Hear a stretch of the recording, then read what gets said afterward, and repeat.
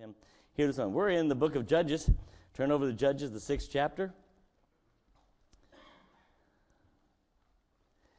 Good to have you here. I've got so much to try to get through tonight. I'm going to try to get through it. I know that Pastor Andrew, when I was gone, preached a little bit on Gideon. I have no idea what he said about Gideon. I'm going straight through the book of Judges. So if we overlap in sermons, then somebody needs to be listening. You understand how that works?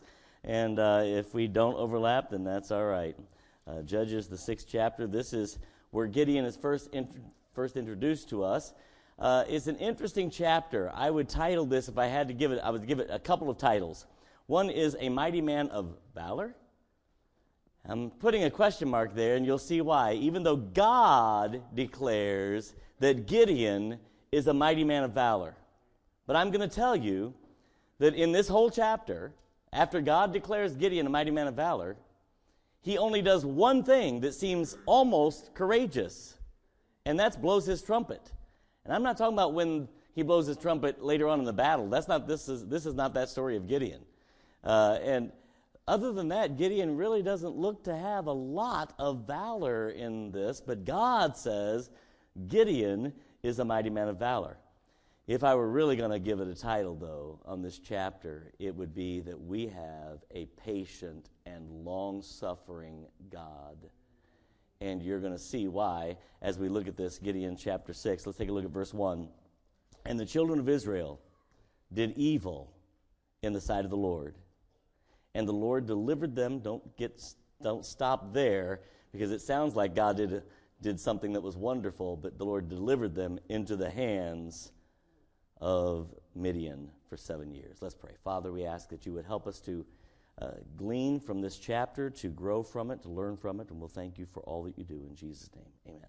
It is amazing to me as we've looked at this, Judges, where, Israel repents, is God, brings in judgment, Israel repents, and then God's gracious, and then Israel does evil again, and we've seen this over and over and over again. I don't know how many times in already just 6 chapters we've seen that Israel did evil in the sight of the Lord yet again, and so there we are again. Now, this is an amazing thing. First of all, I want to focus on what happens when sin comes in, how it literally robs us of God's blessing. Take a look at verse 2. It says, And the hand of Midian prevailed against Israel, and because of the Midianites, the children of Israel made them dens, which are in the mountains and caves and strongholds. And so it was when Israel had sown. Stop there a minute. When Israel had sown, what does that mean? Planted, all right? They're not making clothes, they're planting, all right? When Israel had sown, when Israel had gone out of the way and actually was preparing to get some fruit, I want you to see what sin does when, even though God's people sow, that the Midianites came up, and the Amalekites and the children of the east, even they came up against them, and they encamped against them, and destroyed the increase of the earth till thou come unto Gaza, and left no sustenance for Israel, neither sheep, nor ox, nor ass. I mean, when we allow sin to come into our homes, when we allow sin to come into our churches, this is what happens. Even the very things that we've sown, the good things that we have expectation of, they're all taken away. That's what happens. This is a dangerous place for the children of Israel to be. They are literally starving spiritually. All of the good things have been eaten up, and there's nothing left for them. And this is a direct result of Israel doing evil in the sight of the Lord. And that's what sin's going to do to our families, what sin's going to do to us. We don't want that to happen. In verse 5, it says, They came up with their cattle and their tents, and they came as grasshoppers. Now, this is the enemy coming in. This is, again, what happens when we crack that door open and we let sin in. We crack that door open and we let the world in. The world doesn't just come in and say, oh, this will be nice, I'll sit with you for a while. No, the world comes in with its horde and completely takes over. And that's what you see, like grasshoppers. I mean, there's more than you can possibly count. And Israel is being overrun by the bad decision that they've made. For the multitude, for both they and their camels were without number, and they entered into the land to destroy it. And Israel was greatly impoverished because of the Midianites. So that's the first thing I want us to see. This is before anything else ever happens with Gideon, that God's kind of setting the stage for what's happening in Israel. Now, Israel is about to ask God a question. And it's a question that all of us have asked God in some way or another at some time in our lives. Let's keep reading. We'll find out what that is. Verse 7, it says, "And it came to pass when the children of Israel cried unto the Lord because of the Midianites." Now, stop for a minute. Don't read. Don't cheat. Don't cheat. All right, so God's going to respond. The children of Israel are repenting. They're crying unto the Lord because of the Midianites. They're asking God for help. What is the first help God sends? Do you know the story? What is the first help God sends? It'll surprise you. Take a look at it. It's in verse 8. That the Lord sent a preacher, a prophet. You know what the prophet does? A prophet is just a preacher. Sometimes they foretell the future, but that's not all. Sometimes we think that a prophet is a future teller, but that's not really what a prophet is in the Old Testament. It's a preacher. And God sends a preacher. You know what the preacher does? The preacher simply reminds them of what they already know. Take a look at it. God sent a prophet unto the children of Israel, which said unto them, "Thus saith the Lord God of Israel, I brought you up from Egypt, and brought you forth out of the house of bondage. And I delivered you out of the hand of the Egyptians, and out of the hand of all that oppressed you, and drove them out from before you, and gave you their land. And I said unto you, I am the Lord your God. Fear not the gods of the Amorites, in whose land ye dwell. But ye have not obeyed my voice." I mean, the first thing that God does, you'd think, God's going to rescue the people. The first thing he does is not like send a great deliverer. The first thing he does is sends a preacher to remind them of what they already know. Let me remind you what God has done. Let me remind you of how God's already worked in your life and all the wonderful things that God did to bring you to this point. And yet, you've turned your back on me, God says. And I don't understand where this is going. God's talking to the children of Israel. And so that's the first help that God gives. But now verse 11. Verse 11 begins this process. I want you to start counting in your mind. I want you to say, you can count out loud, by the way. I'll let you do that. Every time God shows Gideon something great. Every time God shows Gideon a sign. And I want to show you why I would say, a man of valor? Question mark. Because this is the Gideon that we're seeing, and this is that patient, long-suffering God, because I am more like Gideon than I am anybody else in this story, and I'm glad that God is patient and long-suffering. Take a look at it. It says in verse 11, "And there came an angel of the Lord, and sat under an oak tree," which is an Ophrah, "that pertained unto Joash the Azraelite," whatever, and his son Gideon threshed wheat by the winepress to hide it from the Midianites. Now, so Gideon's out there, and he's threshing wheat, and he's trying to hide it so that the enemy doesn't keep taking all their food, what little food they've got. They got a little bit of wheat, and they're trying to gather it up and hide it so they've got something to eat. And an angel of the Lord appears unto Gideon. Now, this is a big deal. Would you agree? I mean, you can count, pretty much count in the Scripture the number of times that an angel Lord appears unto people. You could probably start naming people in the Bible where it happened, and we could probably just about accumulate everybody in the Scripture for which this took place, because there's not that many. This is a big deal. And you would think that it would be enough, perhaps, for Gideon, but this angel of the Lord begins to talk to Gideon. Verse 12, I'm sorry. "And the angel of the Lord appeared unto him and said unto him, The Lord is with thee, thou," and there it is, "mighty man of valor." Notice there's no question mark. This is a declaration from God's messenger. "The Lord is with thee, Gideon, thou mighty man of valor." Now, Gideon, if you read the story, doesn't feel like a man of valor. He doesn't feel brave. He doesn't feel courageous. He doesn't feel prepared to enter into battle.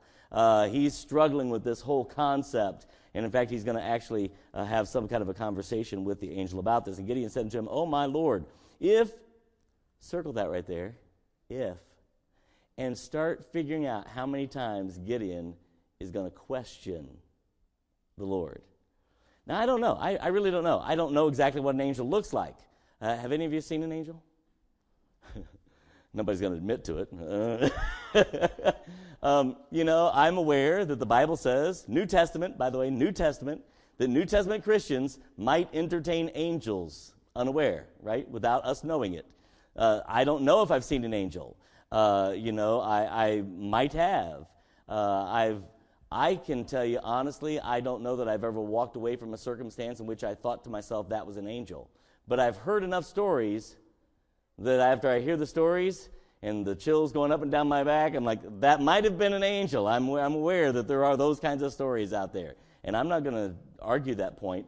But I'm saying to you that Gideon knows this is an angel, and I'll prove that to you in a minute. He's going to have it proven to him, and I'll show you that in a minute. But here is Gideon. He's having this conversation, and he says, talking to an angel of God, if the Lord be with us. Now, here's the question that Gideon asks that all of us have asked at some point in our life. Look at what it says. Then why, he says, is all this befallen upon us? You ever heard anybody ask, we've talked about this in my Sunday school class, you ever heard anybody ask this question, why do bad things happen to good people? Now, I heard it said that the better way to look at this is, why do good things happen to bad people? Because the truth is, we're all sinners. There's none of us good, right? Jesus himself said, there's none good save God. None. And so the better question would be, why do good things ever happen to bad people? But here's Gideon asking this age-old question. Then why, Lord, is this befallen? Can you tell me, please, you've read the story, why is this befalling Israel? Because Israel did evil in the sight of the Lord, right? Because Israel turned their backs on God and started worshiping other gods. And this is why. But here's Gideon. He's asking this question. If God be with us, then why is this befallen us? And where be all his miracles, which our fathers told us of, saying, did not God, the Lord, bring us up from Egypt? But now the Lord hath forsaken us and delivered us into the hands of the Midianites. Verse 14, and the Lord looked upon him and said, go. Now this is an amazing thing. He just called Gideon a man of valor. And now he's going to say to Gideon, go in thy might, and thou shalt save Israel from the hand of the Midianites. Look at the last phrase. Have I not sent thee? Gideon, am I not with you? When Gideon is asking this question, God, why is this? 2 verses ago, was God with Gideon? Is God still with Gideon? What has changed in the dynamic between God and Gideon? Nothing. God's always been with Gideon. When Gideon's asking the question, when Gideon's questioning and doubting all this kind of stuff, it says, God says, and I'll go in all this might, and I have not sent thee. Verse 15. And he said unto him, O my Lord, wherewith shall I save Israel? Behold, my family is poor. And now he begins to argue this. Lord, I can't do this. I'm just a farmer, et cetera, et cetera. Can you hear this conversation going on? Who is Gideon talking to? He's talking to an angel, right? And the angel is representative of the Lord. We can have this conversation as to whether or not it's a Christophany here or whatever it is, but he's calling him Lord, and Gideon's talking to him, and he says, Lord, wait a minute, what about, oh my Lord, wherewith, and notice that the Lord is capitalized in that phrase, wherewith shall I save Israel? And my family's poor, et cetera, et cetera. And now look at verse 17. And he said unto him, if now, I told you to remember, start counting how many times in your mind, how many times Gideon is using the word if. Lord, if you're with us, why is this happening? Lord, if you're truly wanting me to do this, then, and he's going to make a request I want to show you how patient God is with Israel. Aren't you glad? Have you ever been in one of these situations where, you're under the thumb, so to speak? Maybe it's because of evil being done. Maybe it's because of no fault of your own, whatever. But here it is. You're facing this situation where God is allowing something in your life that you just don't understand.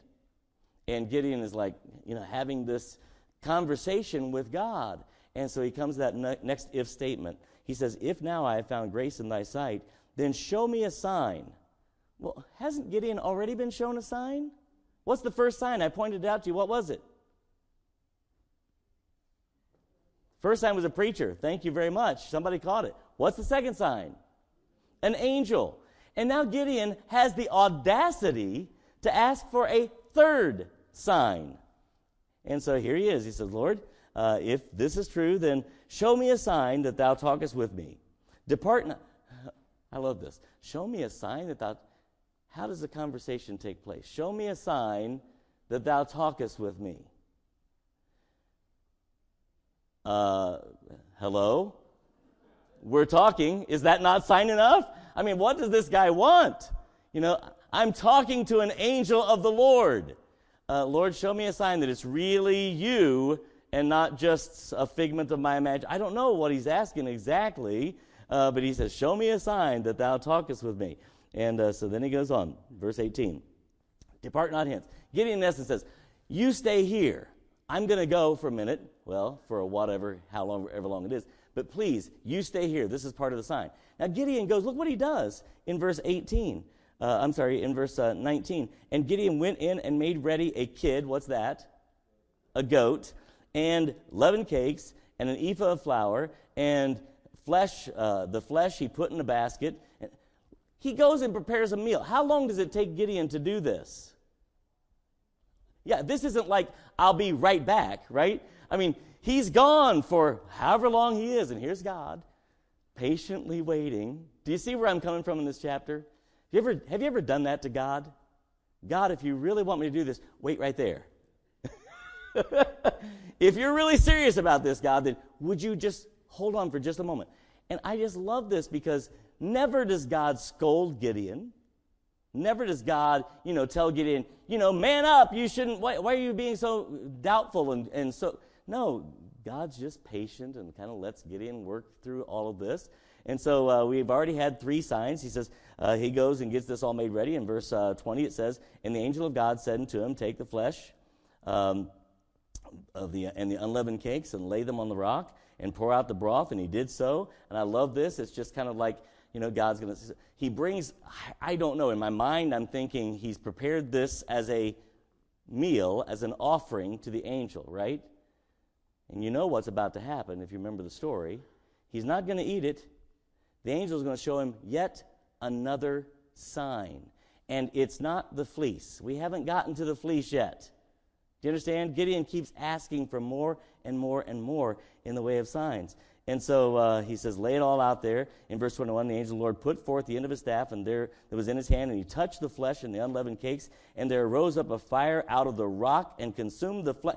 Well, I don't know about you, but if I saw fire just come up out of a rock, I might think, maybe God's actually talking to me.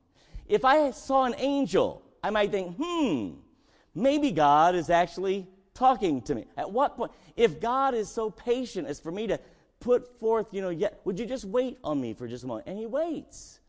And yet, Gideon, by the way, is still not convinced. This is an amazing part of the story. Gideon's not convinced. The angel of the Lord puts forth, and he burns this thing up. It's amazing. In verse 22, it says, and when Gideon, circled the word. What is that next word? Verse 22. And when Gideon what? I ask you, what does it mean for Gideon to perceive? He understood. What does Gideon understand? Gideon has no question that this is an angel from God, that God is doing the talking, that God has shown him all of the signs. There is no question Gideon understands. So we're set to go, right? The next step is for Gideon to obey, right? Do you see where I feel like Gideon sometimes? Have you ever been to that point where God just keeps showing you again and again and again, and you're like, and in your heart, you perceived, But what God is asking scares the living daylights out of you. And to take that next step, it's just scary. And aren't you so glad that at that moment, the God that we're dealing with is a patient, long-suffering, loving God.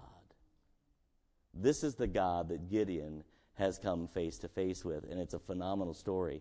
And so Gideon perceives that it was an angel of the Lord. Gideon said, alas, O Lord God, for because I have seen an angel of the Lord face to face, and the Lord said unto him, Peace be unto thee, fear not. This is the second time he's saying to the children of Israel, earlier, fear not, saying to Gideon, don't be afraid, fear not. You're not going to die.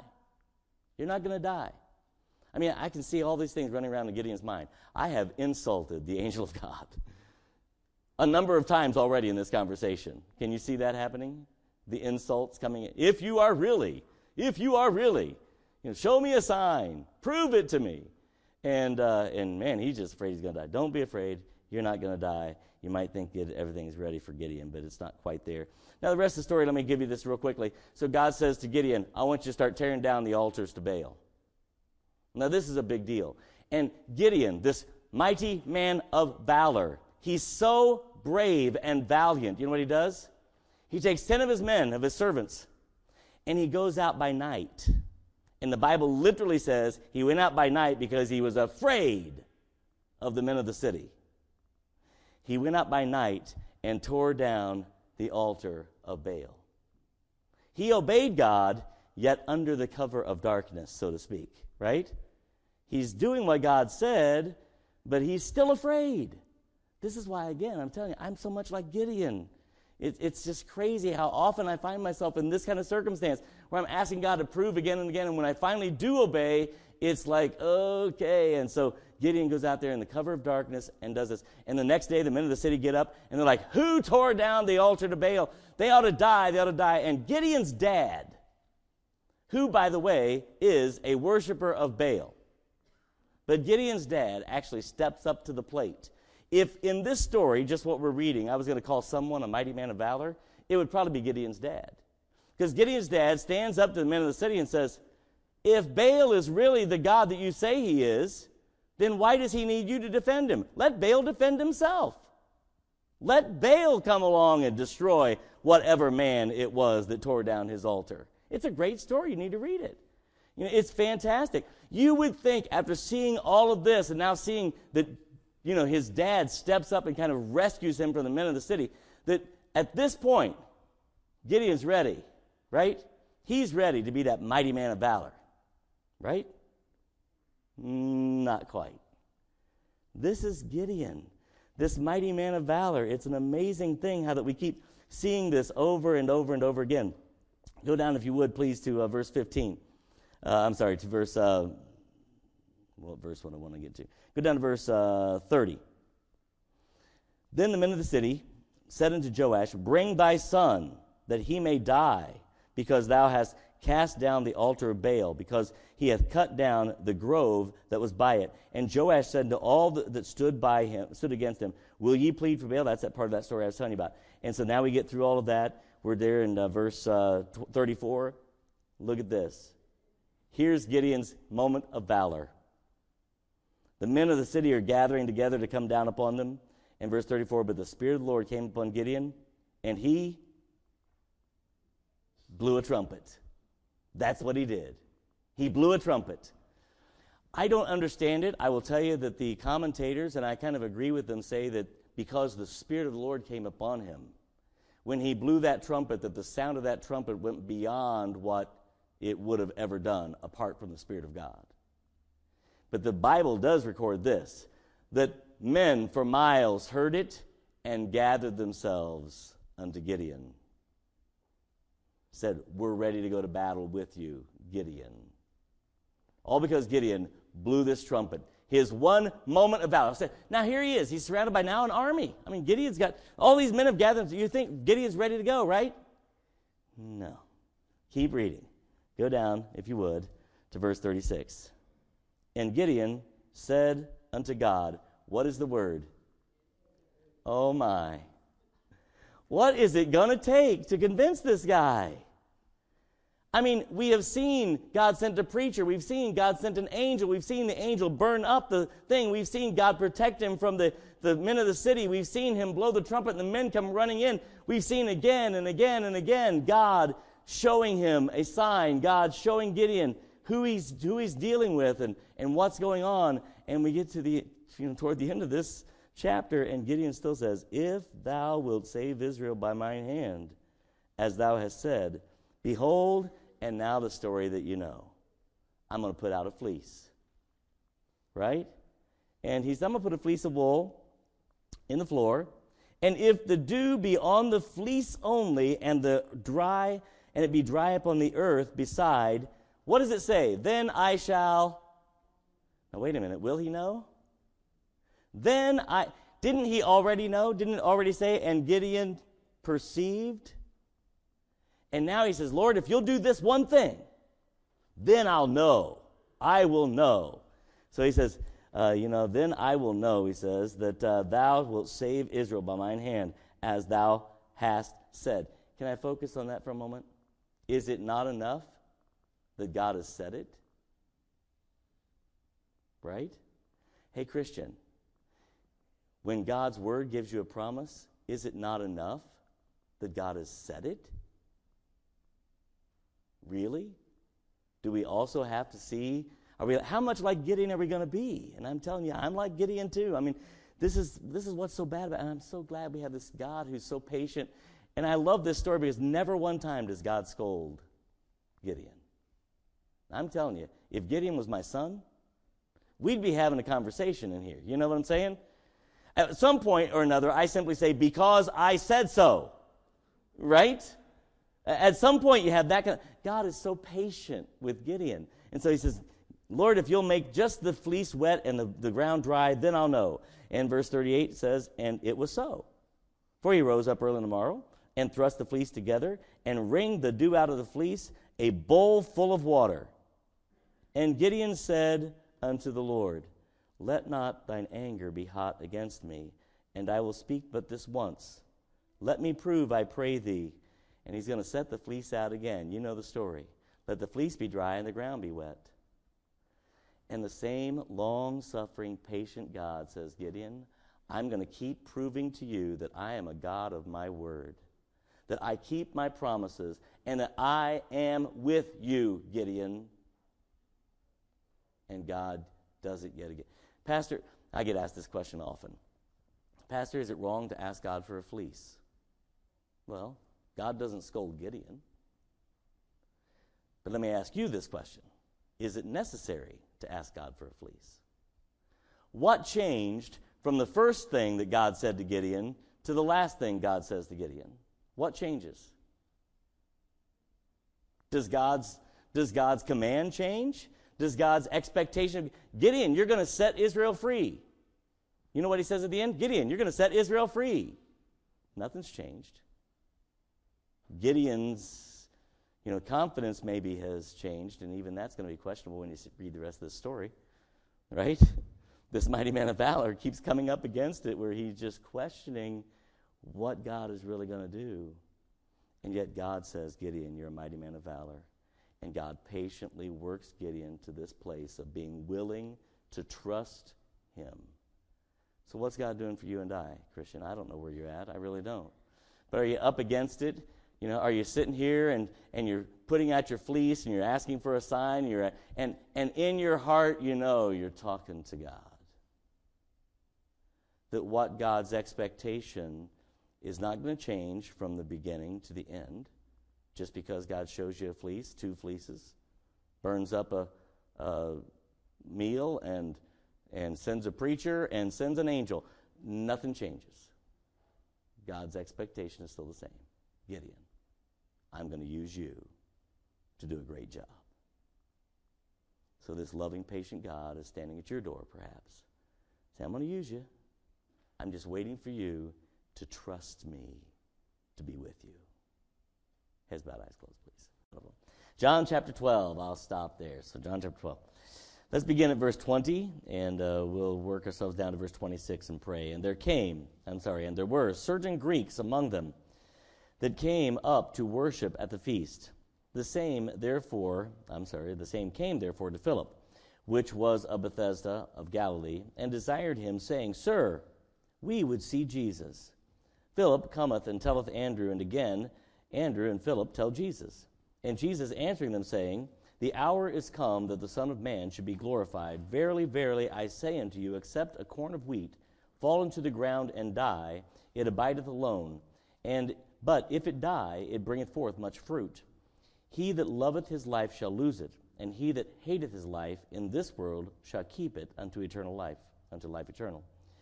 If any man serve me, let him follow me, and where I am, there shall also my servant be. If any man serve me, him will my Father honor. Father, I ask that you would help us today to see Jesus. Help us to catch a glimpse of what this passage is teaching us and how we might exemplify your Son in our lives. And Father, we'll thank and praise you for all that you do. In Jesus' name we pray. Amen. So these Greeks come and they say, "Sirs, we would see Jesus." Tell me something you know about the fact that the Bible says these are Greek people. So what are we talking about here? Tell me something you know about them. If they're Greek, then they are not saved, probably people. If they're Greek, then they are not Jews. They're outsiders. They don't belong in this meeting. The Jewish people have separated themselves from the Greek people, and anyone who's not a Jew in the Jewish tradition are dogs. They're just not worthy of anything really, of any care and concern. And yet these Greek people come, and this is kind of the beginning of where we really clearly understand that God so loved the world, and how Jesus is going to respond to these Greek people coming. He says, "Sirs, we would see Jesus. We would like to see Jesus." And I want to really show you Jesus' response and Jesus' answer, what it is, how you and I to this day, because I believe that there's someone in your life right now that you work with, go to school with, someone that's a neighbor or a friend, maybe a family member, who is saying to you and I, "Hey, we'd like to see Jesus." And they're waiting for you and I to show them what Jesus looks like. And that's really what I want to really focus on this. And Jesus is the one that gives us the answer here. So the first question we're going to ask is who? Who is it that we ought to show Jesus to? And the first one, I'm just going to use the passage. It's the Greeks, the unsaved, as Jason was pointing out. Anyone you know that does not know Jesus Christ as their Savior, can I point this out to you as clearly as I know how? Well, let me use the scripture. Go down to verse 32, I think it is. Let me show you in verse 32. Jesus is talking. He says, "And I, if I be lifted up, what will he do? I will draw all men unto me." There are people in our lives who are just wanting to see that this Christianity that we claim, that this Savior that we say that has changed our lives, is worth their time and effort in getting to know. And the way that's going to happen is for you and I to lift up Jesus Christ. So there are unsaved people who just need for you and I to show them Jesus. There are people in our lives who are living in constant fear. And they need to be shown by us a God whose perfect love casteth out what? All fear. There are people in our lives who are hurting because of circumstances that have taken place, because of things that have happened, whether it's because someone has mistreated them or whether it's because life has just been difficult for them, they've gotten some bad news, their health issues, whatever, and they're hurting. And they need for you and I to show them the great physician, the healer. They need for you and I to lift up Christ in such a way that there's hope being given to them. There are people in our lives who become bitter and angry, and they're like, them. They're seething right under the surface. You kind of tiptoe around them because you're afraid that at any moment they might explode. And you know what they need from us? They do not need for you and I to scold them about their bad attitude. They need for you and I to lift up Jesus Christ, to show them a God who can make a difference to a bitter heart.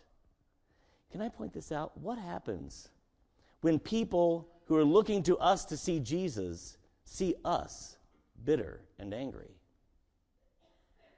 What happens to people who are looking to us to see Jesus and they see us afraid? What happens when we are saying we have a Savior who can do all of these wonderful things and they're not seeing it happen in our lives? Sirs, we would see Jesus. That's what they're saying. And there are people in all of our lives that need desperately to know that, there are lonely people. There are people, how about this one? I wrote these down because I knew I'd forget some of them. There are people who are trapped in the lives that they've built for themselves. It could be drugs, alcohol, pornography, whatever it might be that's kind of trapped them into their lives. The sin has gotten such a hold, and they don't have any hope of being able to get out of this. And they're looking to the one person in their life that claims to know Jesus. And in their heart, they're saying, "Sirs, we would see Jesus. Show me a God who is greater than my sin." And when what they are seeing in our lives is a God who is weak and anemic, because we ourselves are bitter and angry and hurting and lonely and trapped in our own sin, and we're not showing them the Savior.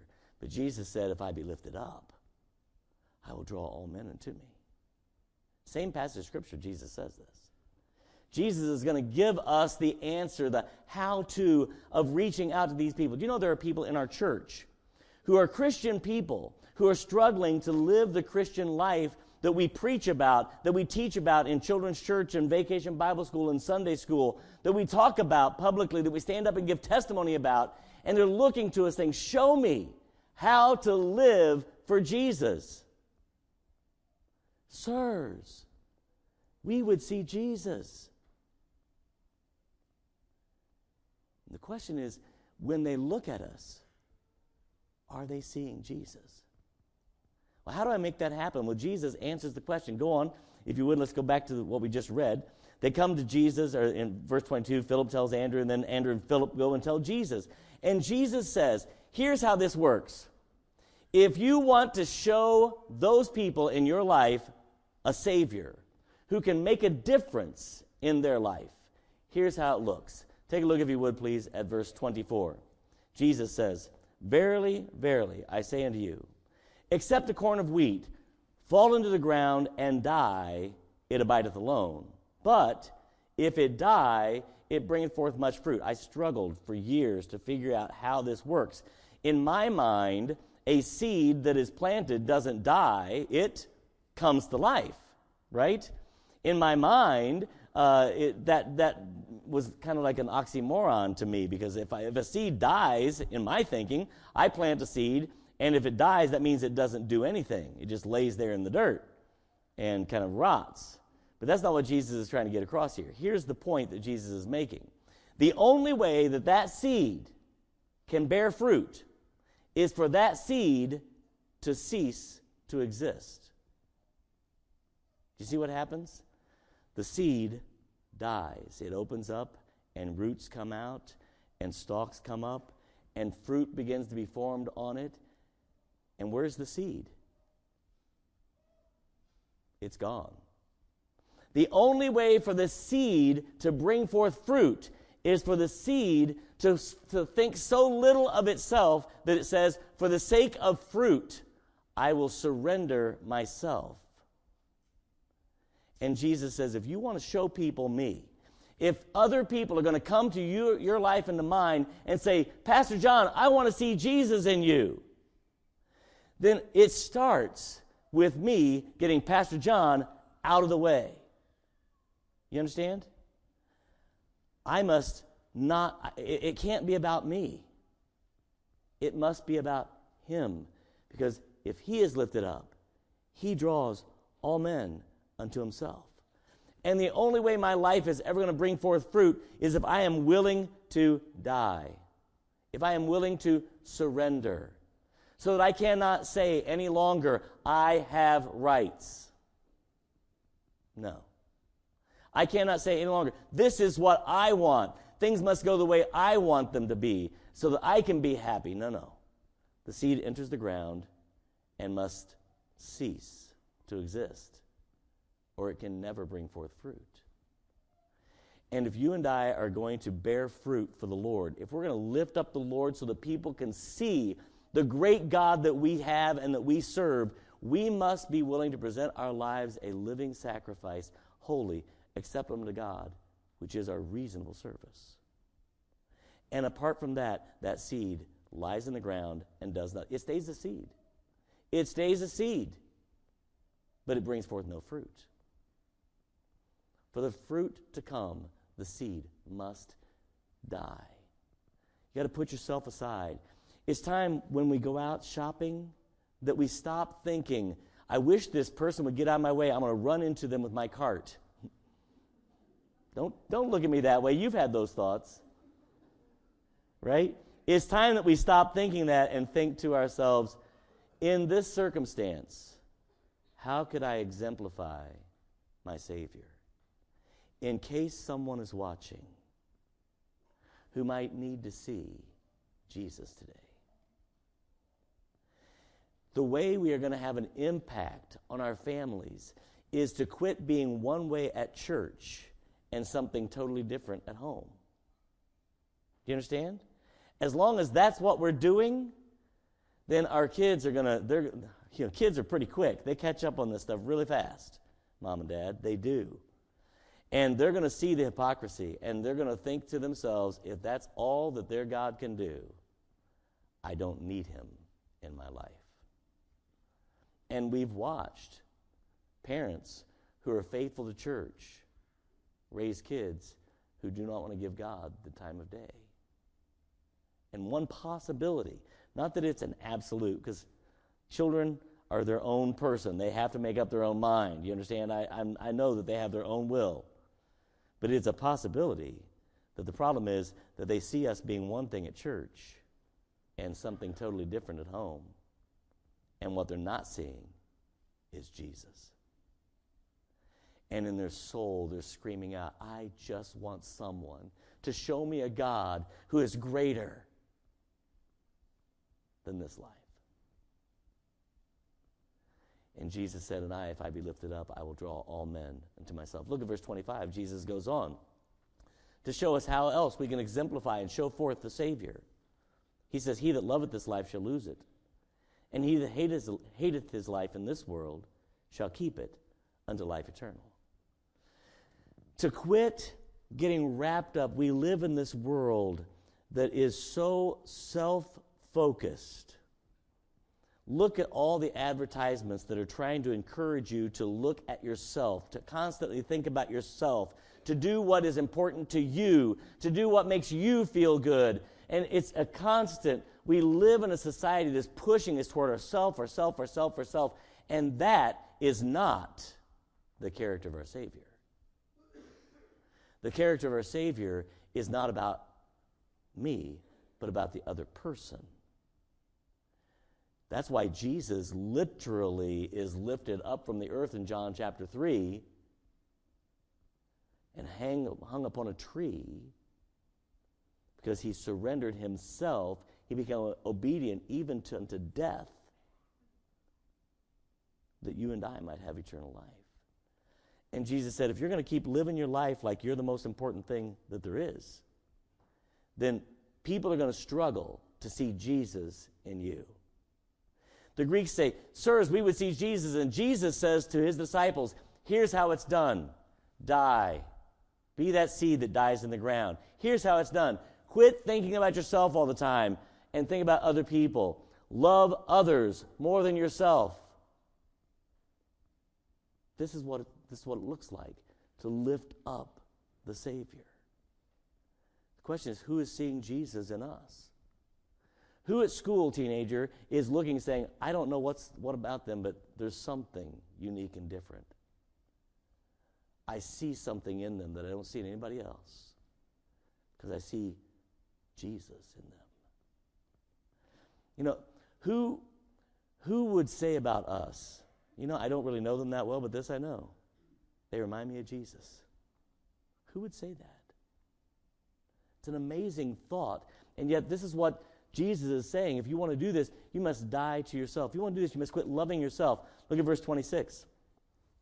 If any man serve me, let him follow me. And where I am, there shall also my servant be. If any man serve me, him will my Father honor. Jesus takes them, it's an amazing, what's the word I'm looking for? Transition. When they say, Jesus, there's some Greek people here that want to see you. And Jesus says, let me talk to you about seeds and about loving yourself and about serving me. What? Huh? Jesus is teaching his disciples. Here is how they're going to see Jesus. Here is what it means for the world around us to see Jesus in us. It means dying to self. It means loving others more than yourself. And it means ultimately serving me, Jesus says. Get busy serving me. Get busy doing for me. Get busy obeying my word. If any man serve me and follow after me, him does the Father honor. So I want to lift the Lord up in my life. How do I do that, Pastor John? How do I get it to where other people can see what Jesus is doing in my life? Now, let me just make this very practical.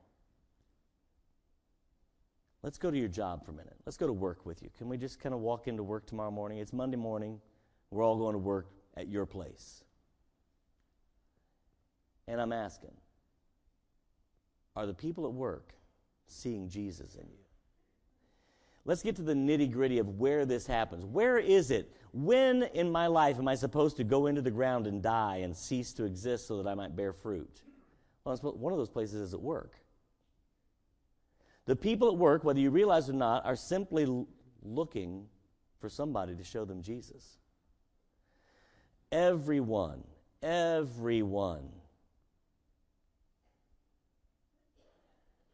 has ever taken a breath understands what it means to need a Savior. What they don't understand is who that Savior is. And they're waiting for God's people to show them the Savior. So here we have this. So we've gone to work with you. Are we showing forth the Lord in the way we're dealing with our coworkers? Are we being honest in the things that we're doing, or are we kind of encouraging them to lie on the time clock and et cetera, et cetera? Are we laughing at the wrong kinds of jokes and maybe telling the wrong kinds of jokes? Or are we showing them a Savior who is lifted up in our life? Let's go to school for a minute, teenager, young person. Let's go to school, college age. Like no one else on the planet, young people are searching. That's what they're doing. And they're going to find something that gives them some sense of meaning, and they'll latch onto it. And for some, that will be alcohol, drugs, illicit relationships. Or they might meet someone who shows them a Savior that actually makes a difference. It's one thing to say I go to church. It's another thing to show forth Jesus Christ. Do we dare? Can we go home with you this afternoon? When you take your shoes off and you're relaxed and you're just yourself. Does your wife, husband, does your wife see Jesus in you? When she spent too much money and the bills didn't quite make it? When she forgot to tell you that the sink downstairs was leaking and now it's all over the floor? Does she see Jesus in you at that moment? And all she is saying is, I just want him to show me Jesus. Ladies, where is the nag in Jesus? Is he seeing Jesus in you? Mom, dad? Teenagers, you might have a lost parent, a lost grandparent, and they're looking to see Jesus in you. What are you showing them? Accept that corn of wheat fall into the ground and die, it can never bring forth fruit. But if it dies, it brings forth much fruit. And part of that fruit is the lifting up of Jesus Christ who draws all men into himself. Wow. Do we dare go one other place? Let's go play for a minute, can we? Let's go to the golf course. Or let's go to the soccer game or the basketball game. Let's stand up in the stands when the referee makes a really bad call against one of our kids. And let's ask this question. Do the people around us, do the people out on the field, see Jesus in us? Because while they may never say it on the outside, the real truth is in their hearts are crying out, I just want someone to show me Jesus. Sirs, we would see Jesus. I just want to know that there's something that can get me out of this mess, that there's someone who is greater than the mess I've made for myself. And they're looking to the one who claims to know to show them. Except we die. Except we quit loving ourselves and instead love others. Except we serve and follow after him. They're not seeing Jesus. And if I be lifted up, I will draw all men unto me. The old song, you can probably sing it with me, and you're welcome to do so. You know, that I saw Jesus in you. Think about the words, listen to it. As I enter heaven's glory, and I see my Savior's face, I will offer him 10,000 years of praise. Now I want you to think, because someone was this person for you. For me, it kind of sums up to 3 or 4 people. My dad would be one of them. My mom was one later in life, but not quite when I was accepting Christ as my Savior. My youth pastor, and a man named Clarence Doyle who ran a camp down in southern Indiana. And lastly, the one guy who led me to Christ, David Dolan, who I only met once. He says this, then I'll find that special one in whose life I saw God's Son, and with tears of joy and trembling lips these words I'll say, I saw Jesus in you. I saw Jesus in you. I could hear his voice in the words you said. I saw Jesus in you. In your eyes I saw his care. I could see his love was there. You were faithful, and I saw Jesus in you. When we get to heaven, who's going to pull us aside and say, I just want you to know, I'm here because I saw Jesus in you. I'm here because you died and brought forth much fruit. I'm here because you lifted up Jesus Christ in your life and he drew me unto himself. Who will that be for you and I?